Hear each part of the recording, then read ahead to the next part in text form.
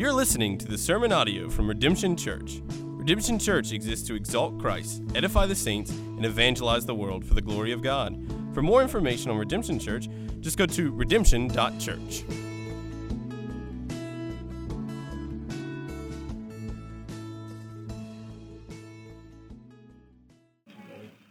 Ephesians chapter 6, verses 10 through 13. Where we'll be this morning, Ephesians chapter 6, 10 through 13. Let me read God's word for us. Finally, be strong in the Lord and in the strength of his might. Put on the whole armor of God, that you may be able to stand against the schemes of the devil. For we do not wrestle against flesh and blood, but against the rulers, against the authorities, against the cosmic powers over this present age, against the spiritual forces of evil in the heavenly places. Therefore, take up the whole armor of God, that you may be able to withstand in the evil day, having done all, to stand firm. This is the word of the Lord. Chances are you probably live a fairly cushy life. A life with hot showers. Praise be to God. A life of reliable transportation. Of food on demand, whenever you want it. A life of endless entertainment at your fingertips. And these are sort of luxuries that are unknown throughout most of the world today and throughout just about all of human history. And these luxuries have a way of dulling our spiritual senses and lulling us to sleep. And even this morning we gather in comfort, don't we? Perhaps with a warm cup of coffee in your hand, in a heated room, in a cushioned chair, with no fear of a government soldier barging in and breaking up our gathering. All seems peaceful. And we act as if we live in a time of peace. But the Christian life, friend, is not one peace. It is one war. Even as we meet now, cosmic powers of this evil age long to distract us from hearing the word of God. He will conspire afterwards, when we depart and leave this place, to send birds to gobble up the word that is sown. We face a spiritual foe that is unceasing in his hate for Christ and his church. And so while we sip on our lattes, Satan schemes his next attack. And while we scroll through our phones, Satan is mobilizing his demonic horde. And while we leave our Bibles on our shelves, Satan is manufacturing his fiery darts. What's more dangerous than being in a war? Being in a war and not realizing you're in one. In Ephesians, Paul has held before us the authority and power of Christ far above all rule and authority. And he's described how even now Christ is seated in the cosmic realm of the heavenly places at his Father's right hand. But in the present age, here right now, in this moment, we have been saved by God's grace to walk in a manner worthy of the gospel calling we have received. And so the Christian, as Paul has described us in this letter, we're called to walk in unity with other believers in a local church, joined together, maturing, building one another up in love, and we put on the new self, marked by holiness, marked by distinction from the world of darkness. And our holy distinction, as Paul has described in Ephesians 5 and in Ephesians 6, is our most personal aspects of our lives, our very household. But as Paul concludes his letter to the Ephesians, he throws cold water on our faces. The cold water of reality.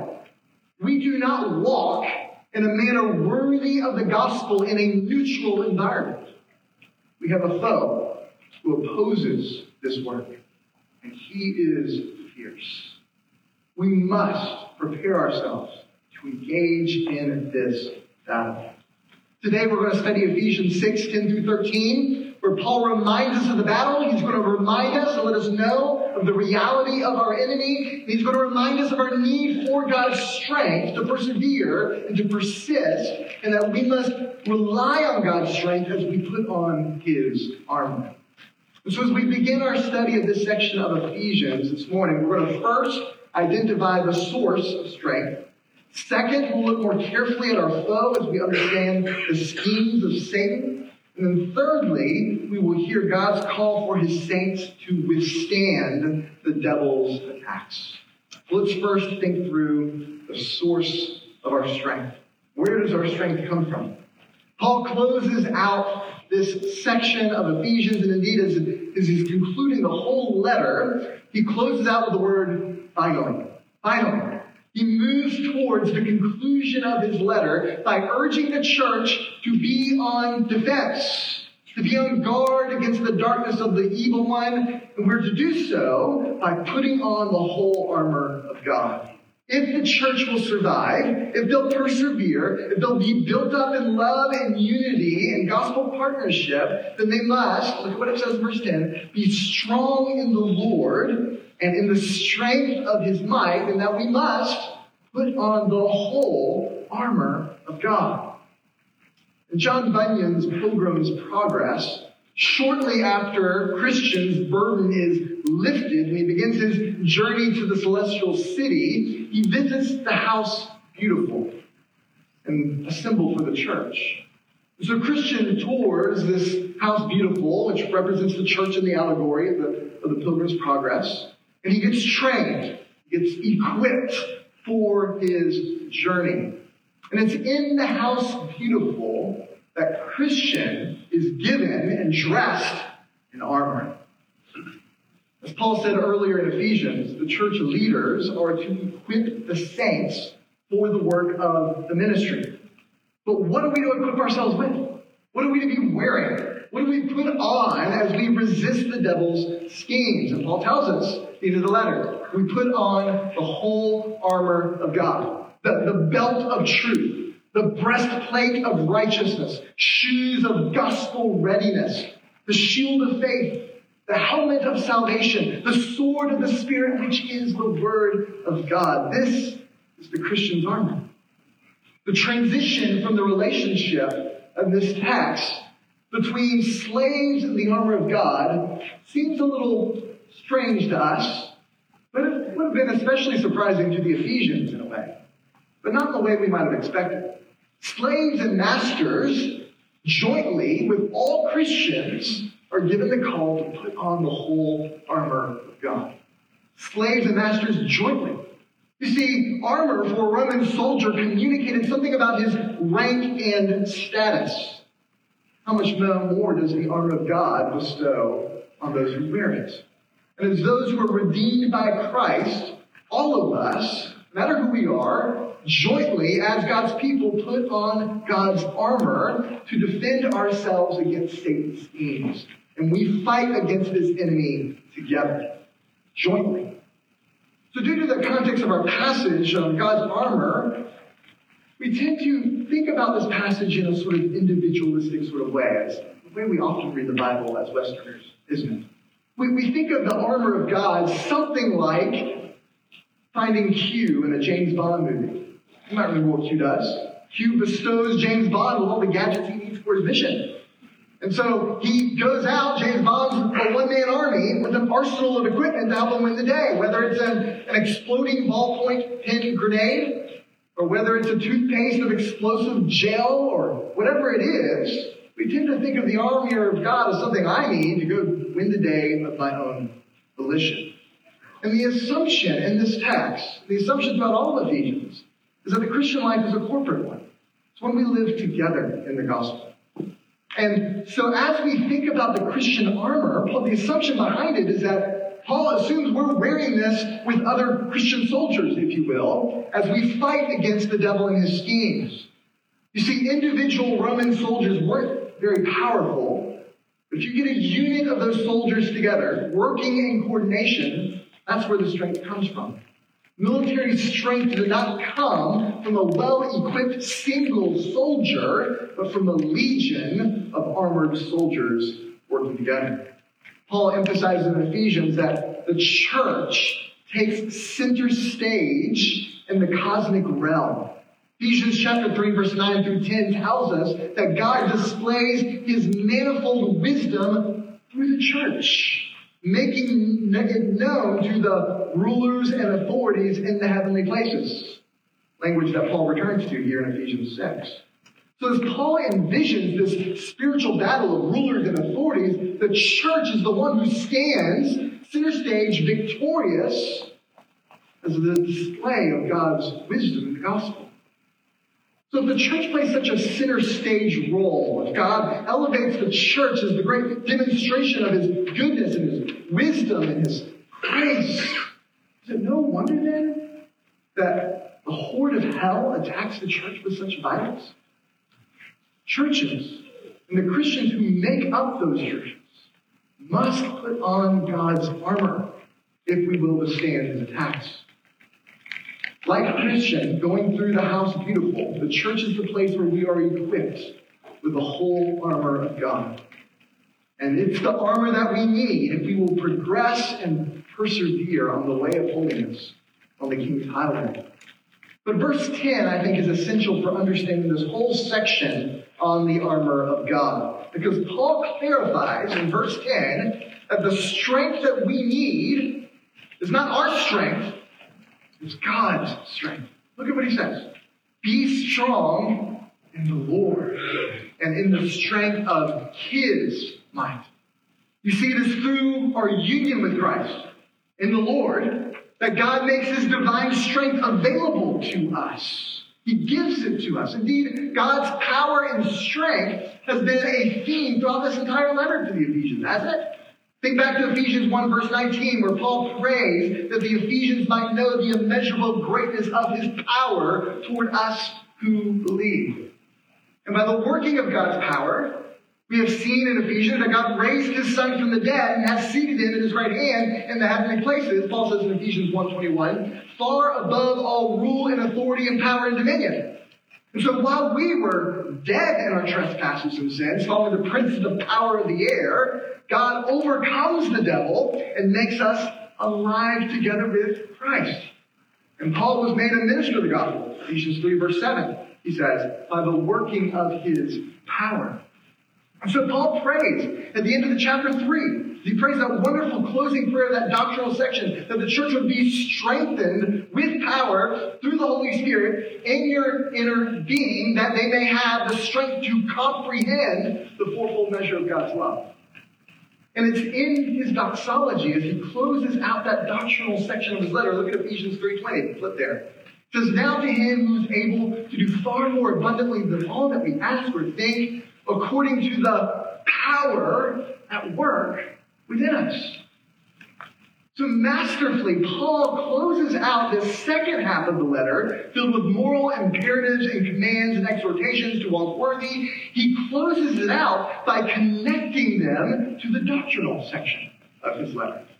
And so as Paul concludes this whole letter to the Ephesians, he begins to interweave these two sections of the letter together, reminding us that if we will walk in a manner worthy of the gospel, then we must depend on the strength of God that first saved us and the power of God that we now have access to through our union with Christ. So if we are to survive the onslaught of the kingdom of darkness that gnashes its teeth in hatred towards God and towards his people, we must be empowered by God's strength that he has graciously made available to us in Jesus. Left to ourselves, left to your natural ability, you will not stand. You cannot stand. But God has made his strength available to us. How? He's done it through our union with Christ and the armor that he has provided. Paul sees in verse 10 and 11 of our text somewhat of a causal relationship between verse 10 and 11. Even though it doesn't put therefore in between these two verses, that's the sense of Paul's meaning here. The relationship is implied. We could say, finally, be strong in the Lord and in the strength of his might. Therefore, put on the whole armor of God. So Paul's point here is that if we want God's strength, then we must put on God's armor. The battle we fight is a spiritual one, friends. A spiritual one.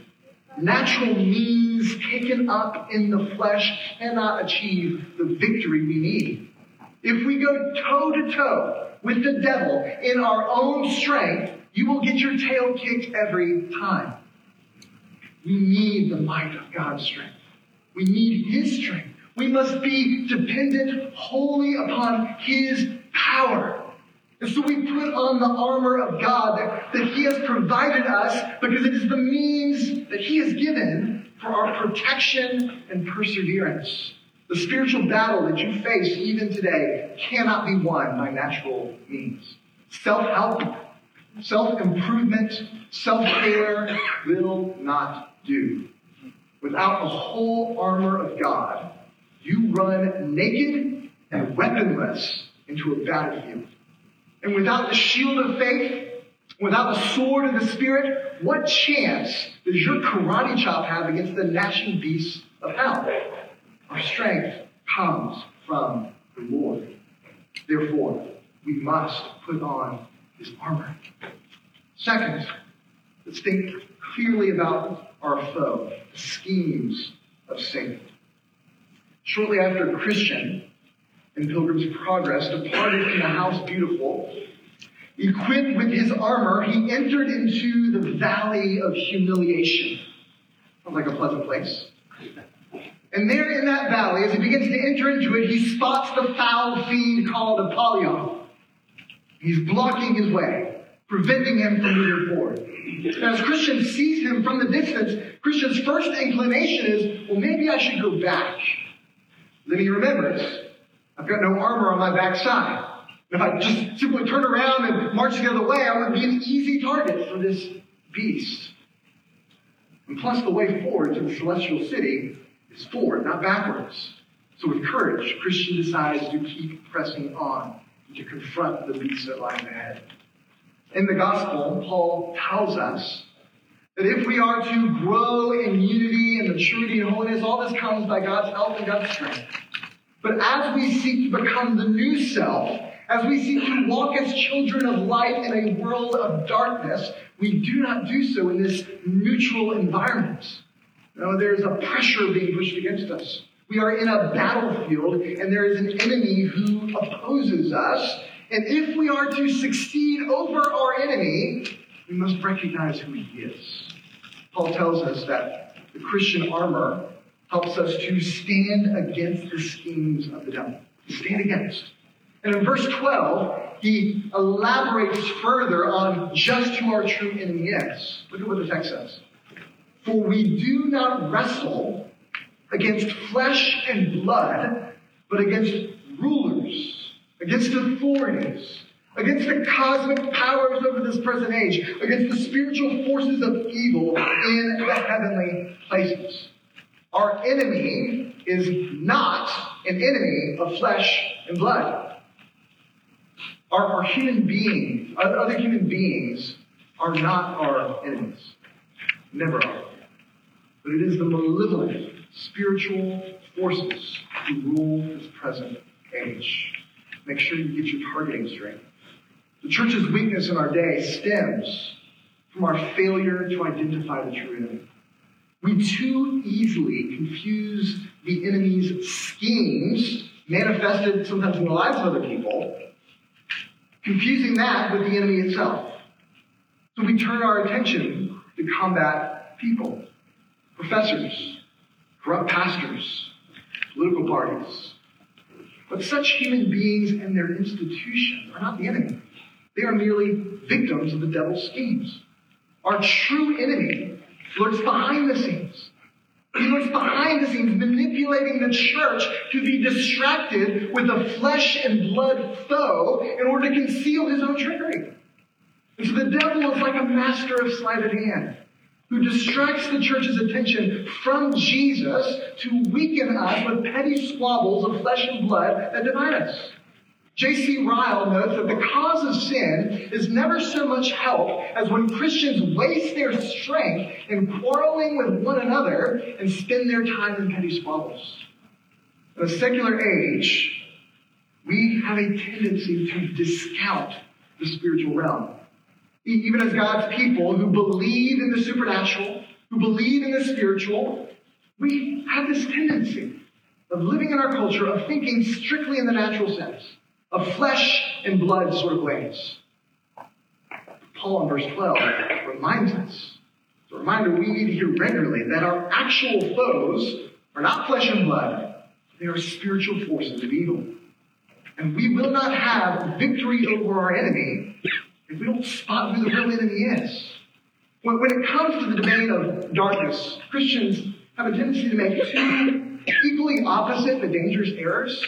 On the one hand, we can sort of dismiss in entirety and pretty much functionally, at least, disbelieve in the demonic realm, never thinking about it, never considering it.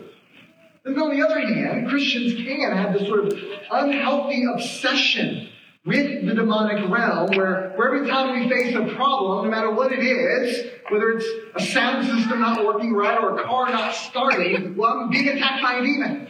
Right? So we don't want to do that. But both can lead to dangers. And perhaps, at least among us, in our context, in our church, I think our danger is to discount our true enemy. Indeed, one of Satan's grand schemes in our secular age is to cause us to ignore his existence. As the scripture tells us, Satan and his minions have great power over the world. And so we can't just easily disregard our foe. The Apostle John tells us in 1 John 5 that the whole world lies in the power of the evil one. 2 Corinthians, Paul tells us that the God of this world has blinded the minds of the unbelievers to keep them from seeing the light of the gospel of the glory of Christ. Satan is called here in Ephesians chapter 2, verse 2, the prince of the power of the air. So the rulers and authorities that Paul refers to in our text, these refer to spiritual rulers and authorities. Though Christ is over all, ultimately, they do wield incredible power over this present age. The cosmic powers are the cosmocrats of darkness. That was a term that Paul uses here. It was a term used elsewhere in astrology for planets, which were thought to control the fate of humanity in the pagan world. That cosmocrat language was used in referring to hymns to Zeus, or referring to Nebuchadnezzar and other pagan monarchs, often used in reference to the Roman Empire. The term that Paul uses here implies the spiritual authorities who have worldwide rule. So the present darkness of the age comes from the rule of spiritual forces, Paul says, that are in the heavenly places. Now the term heavenly places in Ephesians doesn't refer to heaven itself per se, but to the spiritual realm. Christ sits above all, as we know. Paul's told us that. Above all, and we now sit with him by faith.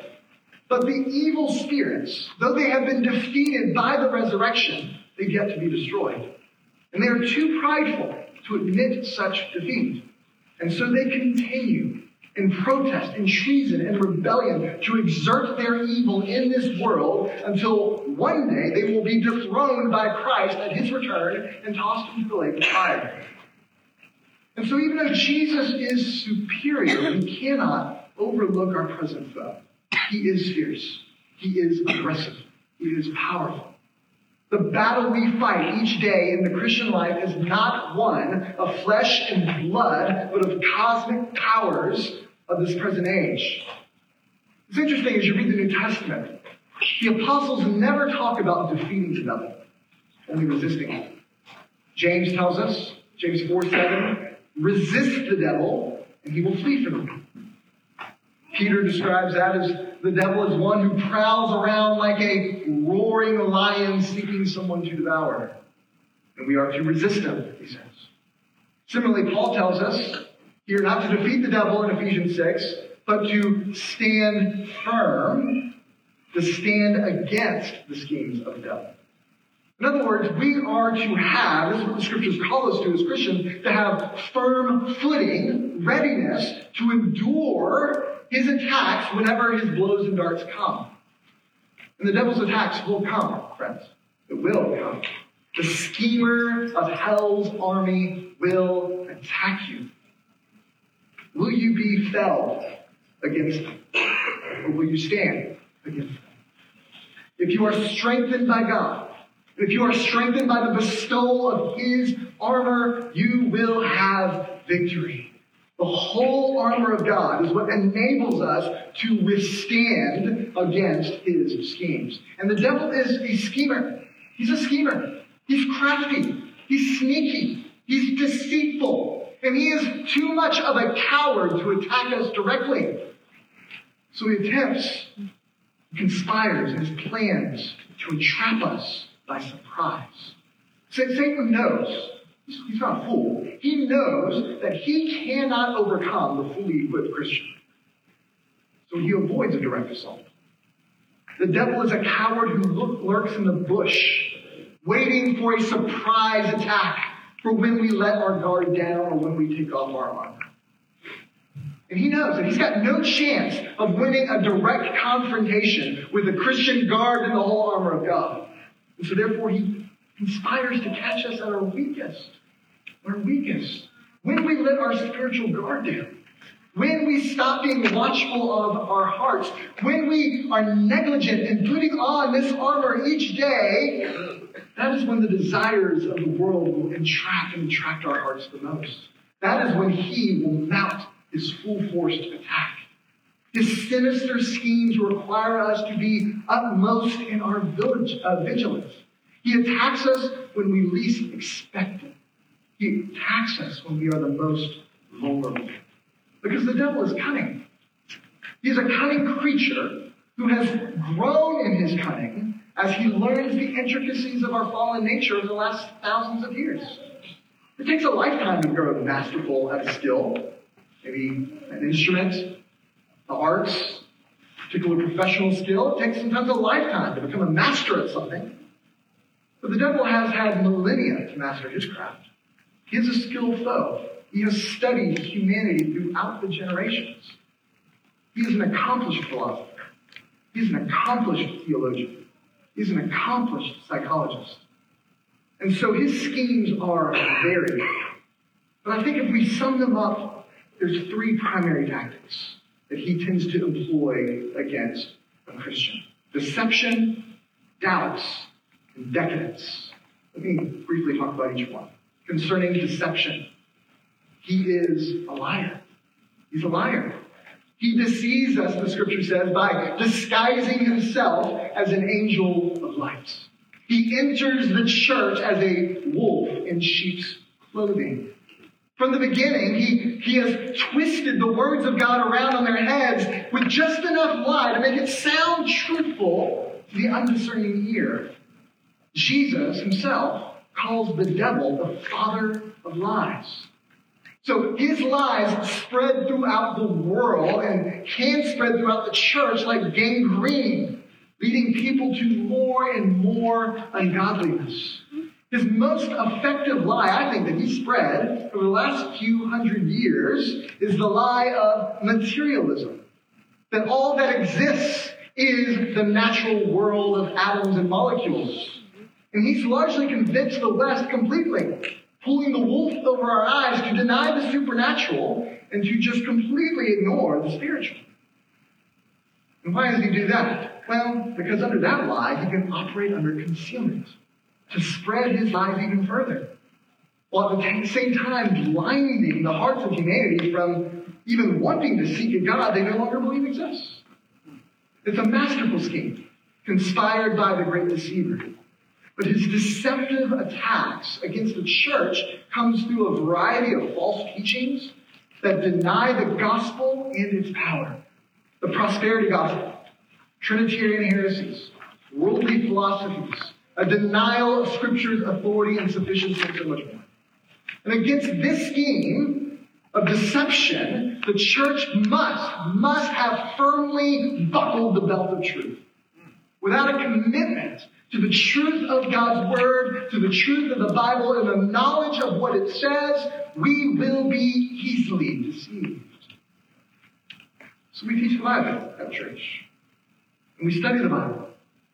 Not to puff ourselves up with knowledge, but to defend ourselves against the devil's lies.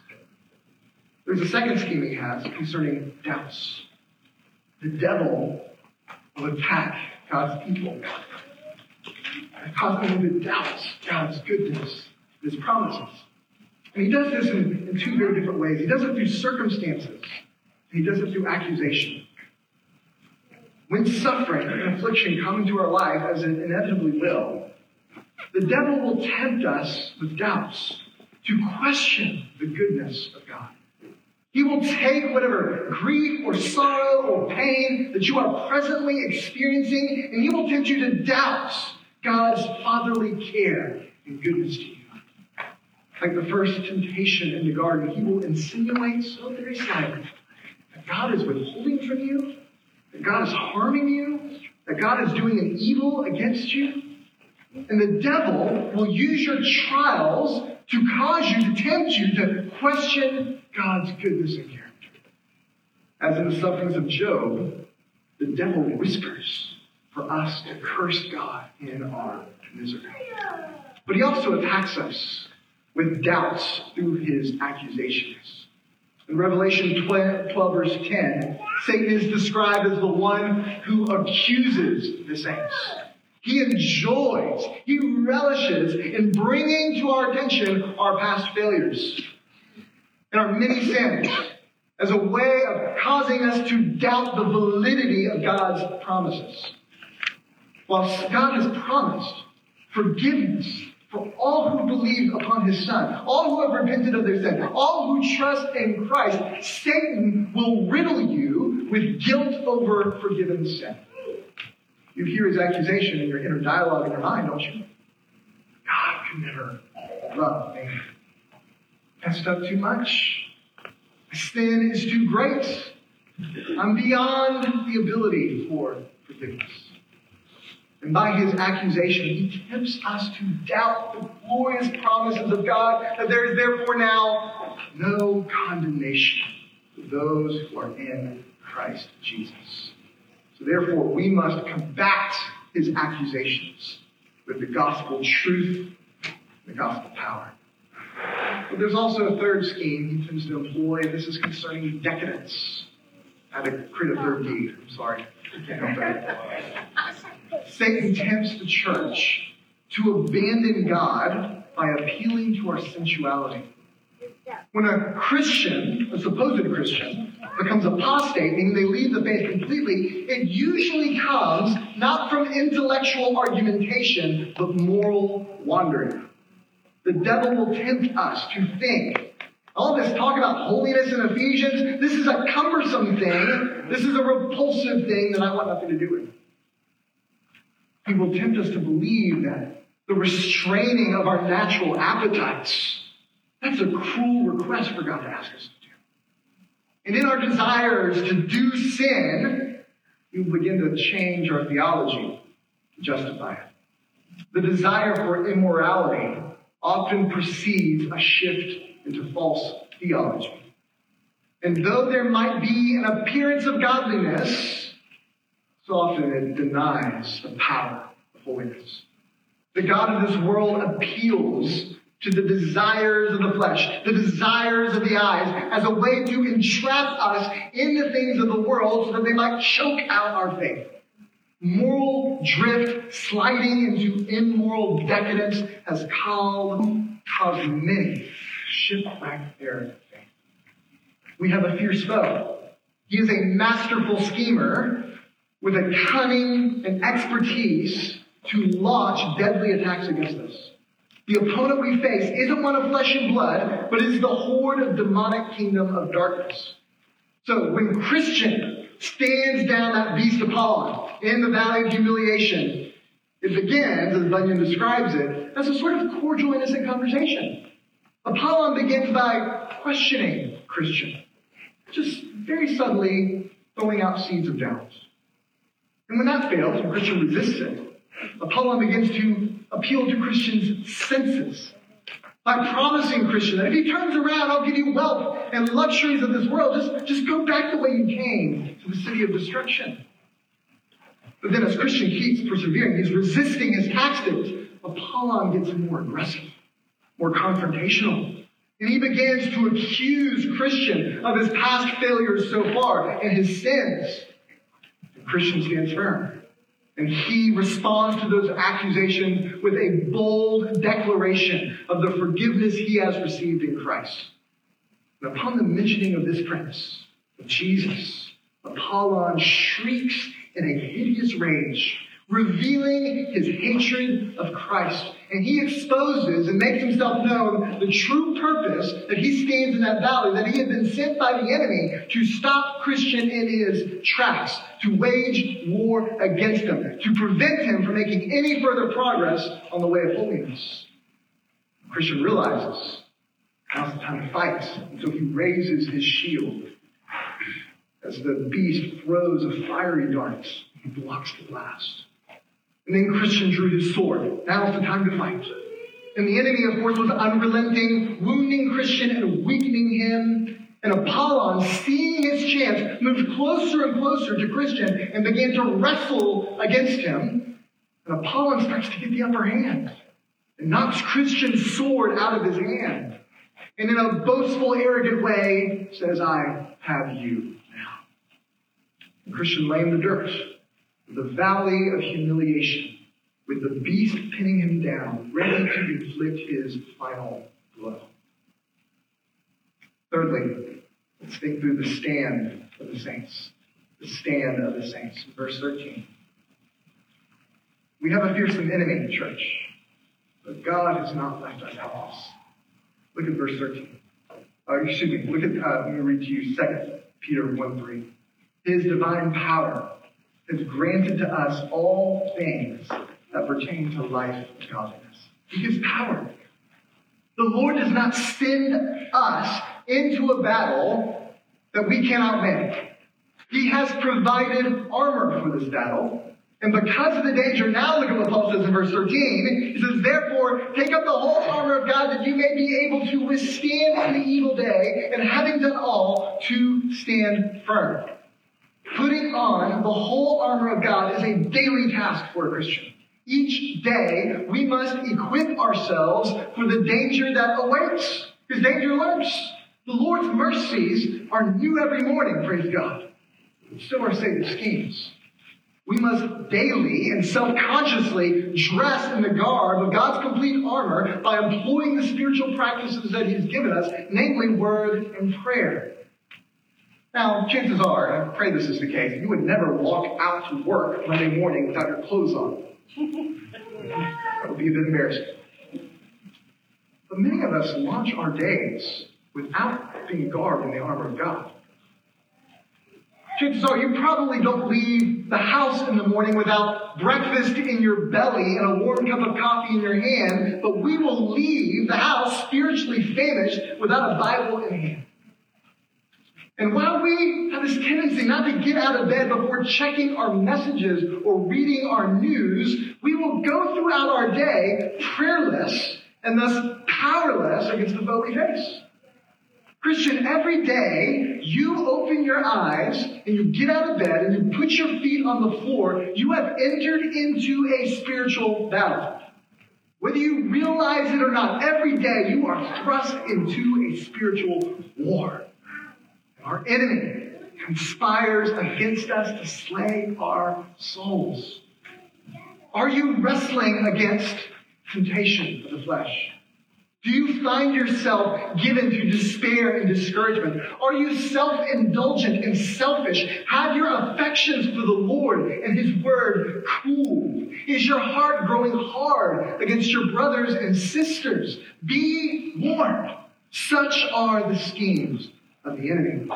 And Christian, you are not helpless before the devil's darts.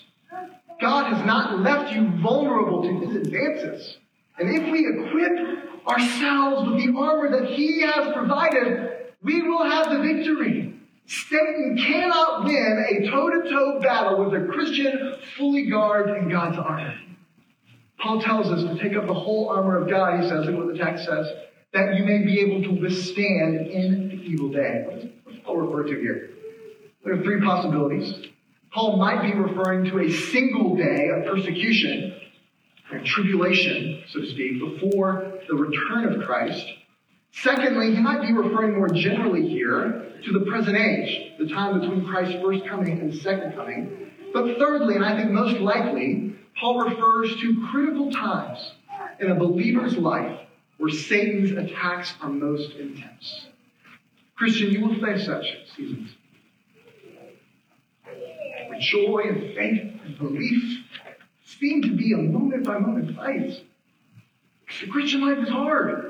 And the enemy will mount his offensive against you to destroy you. Our faith will only survive if we find our strength from a God who sustains us. He keeps us by his power. And by taking up God's armor, we will withstand the devil, even on the most evil of days. But the struggle for faith, it's not a passive thing, is it? It requires manly action. It requires initiative. Requires persistence.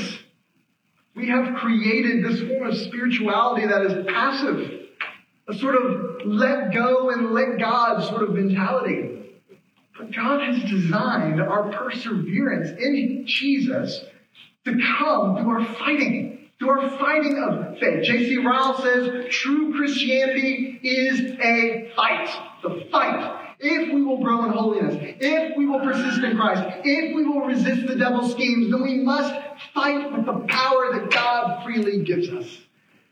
And when you are in the fight for your life, you will do whatever it takes to survive. Paul alludes to this in verse 13. That you may be able to withstand in the evil day, and having done all, to stand firm. In your fight against sin, have you done all that you can?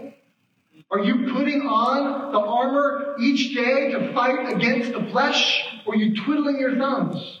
Are you watchful? Are you attentive? Are you on guard? Are you diligent in prayer? We will win the day. We will win the day if we put on God's whole armor. Because it is through the armor of God that we are empowered with the strength of God to fight. So Paul writes Ephesians in chains, doesn't he? He's in prison. He's had a lot of opportunity to watch a Roman soldier up close and personal the last 3 years. And the imagery that he sees is fresh in his mind as he writes these words. And we'll talk about the pieces of the armor more next time. But the spark of influence behind Paul's use of imagery of armor actually comes from Isaiah chapter 59, verse 17, where it is Christ, the Messiah, who is described as putting on righteousness as a breastplate and a helmet of salvation on his head. Church, the armor that we receive is Christ's armor, his armor. Throughout Jesus' ministry, he waged war against the kingdom of darkness. The demonic horde was at its most visible, its most agitated, its most aggressive during Jesus' ministry. The demons decried him, and they attempted to demonstrate their authority and power as they oppressed and possessed human beings. But Jesus, by his word, commands the demons to depart. He silences them at a word of his command. The demons are more powerful than us, yes, but they must submit to the word of God's Son. Jesus' ability to cast out demons became the sign, the hallmark of his powerful ministry and his true identity as God's Son. He is the strong man who binds and bounds the God of this world to plunder the souls of humanity for his glory. And in the intensity of temptation that Jesus faced, he experienced temptation unlike anything we will ever experience. From his fasting in the wilderness to his temptation in Gethsemane, Jesus chose obedience every time. And even though Satan himself unleashed the full force of his cunning to tempt Jesus, Yet Jesus was tempted in every way as we are, yet without sin. Fully equipped in God's armor, Jesus embraces the evil day of his life. He resisted that evil day of his greatest temptation. At the cross, Jesus endured the unrestrained violence of hell. And though he was rejected, though he was despised, he took the shame of the cross, the scriptures say, with joy. He believed that though he died, yet shall his Father vindicate him and raise him from the dead. And the army of hell may have rejoiced at his death, but the Lord Jesus out-schemed the great schemer. For by his defeat, Christ has won the victory. In his crushing on the cross, he exerts his absolute power. His nail-pierced hands dripped with supernatural strength to cleanse sinners and empower saints. And on the third day, Jesus rose again victoriously. You see, friends, the spiritual war of the cosmos was won on the day of Christ's resurrection from the grave. So today, you might find yourself getting pummeled by the kingdom of darkness. Your sin has a grip around your throat. You're beaten up with guilt. You're disfigured by shame. You're crippled by wounds. Take heart. Christ has overcome the kingdom of darkness. Friend, I urge you to repent of your sin, to put your faith in Jesus, to be united to him, and he will grant you to share in the victory of his eternal life. And he will empower you. He will empower you by his Spirit to equip you with the whole armor of God that you might be able to withstand the schemes of the devil, however long and intense they may come. Christian, remember, this victory is already yours. You already have it. Be strong and courageous because you fight a battle that's already been won. Rest in the strength of his might. Put on the whole armor of God and watch as the defeated horde of hell scurries back into the darkness. Don't underestimate your enemy. For still our ancient foe doth seek to work us woe. His craft and power are great and armed with cruel aids. On earth is not his equal. But don't you dare underestimate Jesus. Prince of darkness, dread. We tremble not for him. His rage we can endure. For lo, its doom is sure. One little word will fell him. The devil may rage against us for the moment, but he will come for us. Jesus will come for us. Christ will return. And on that day, Jesus will speak but a word. And our defeated foe will be destroyed once and for all. Victory belongs to the Lord.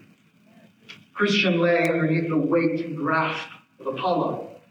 And right before that final fatal blow from the enemy, Christian is able to exert enough strength to go and reach for his sword in the dirt, which is the word of God.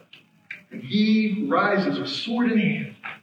And he says, "Rejoice not against me, O my enemy. When I fall, I shall rise back up."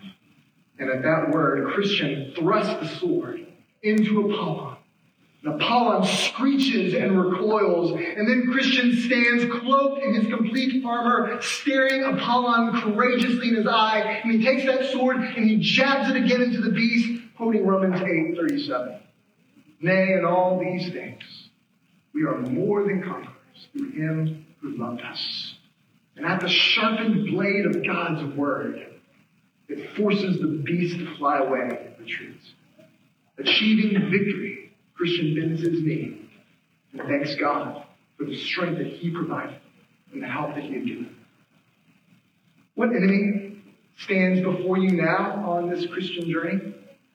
Is today the day, the evil day that Paul describes here, where Apollon, sent by the devil, stands ready to slay you?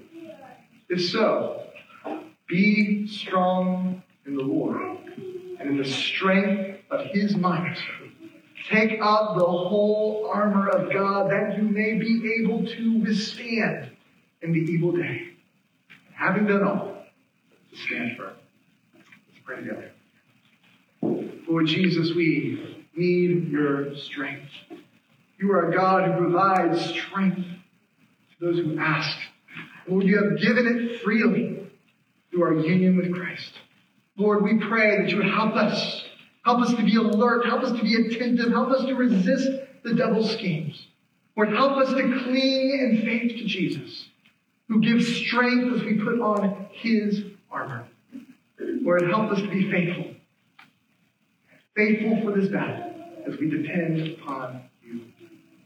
It's in Christ's name we pray. Amen.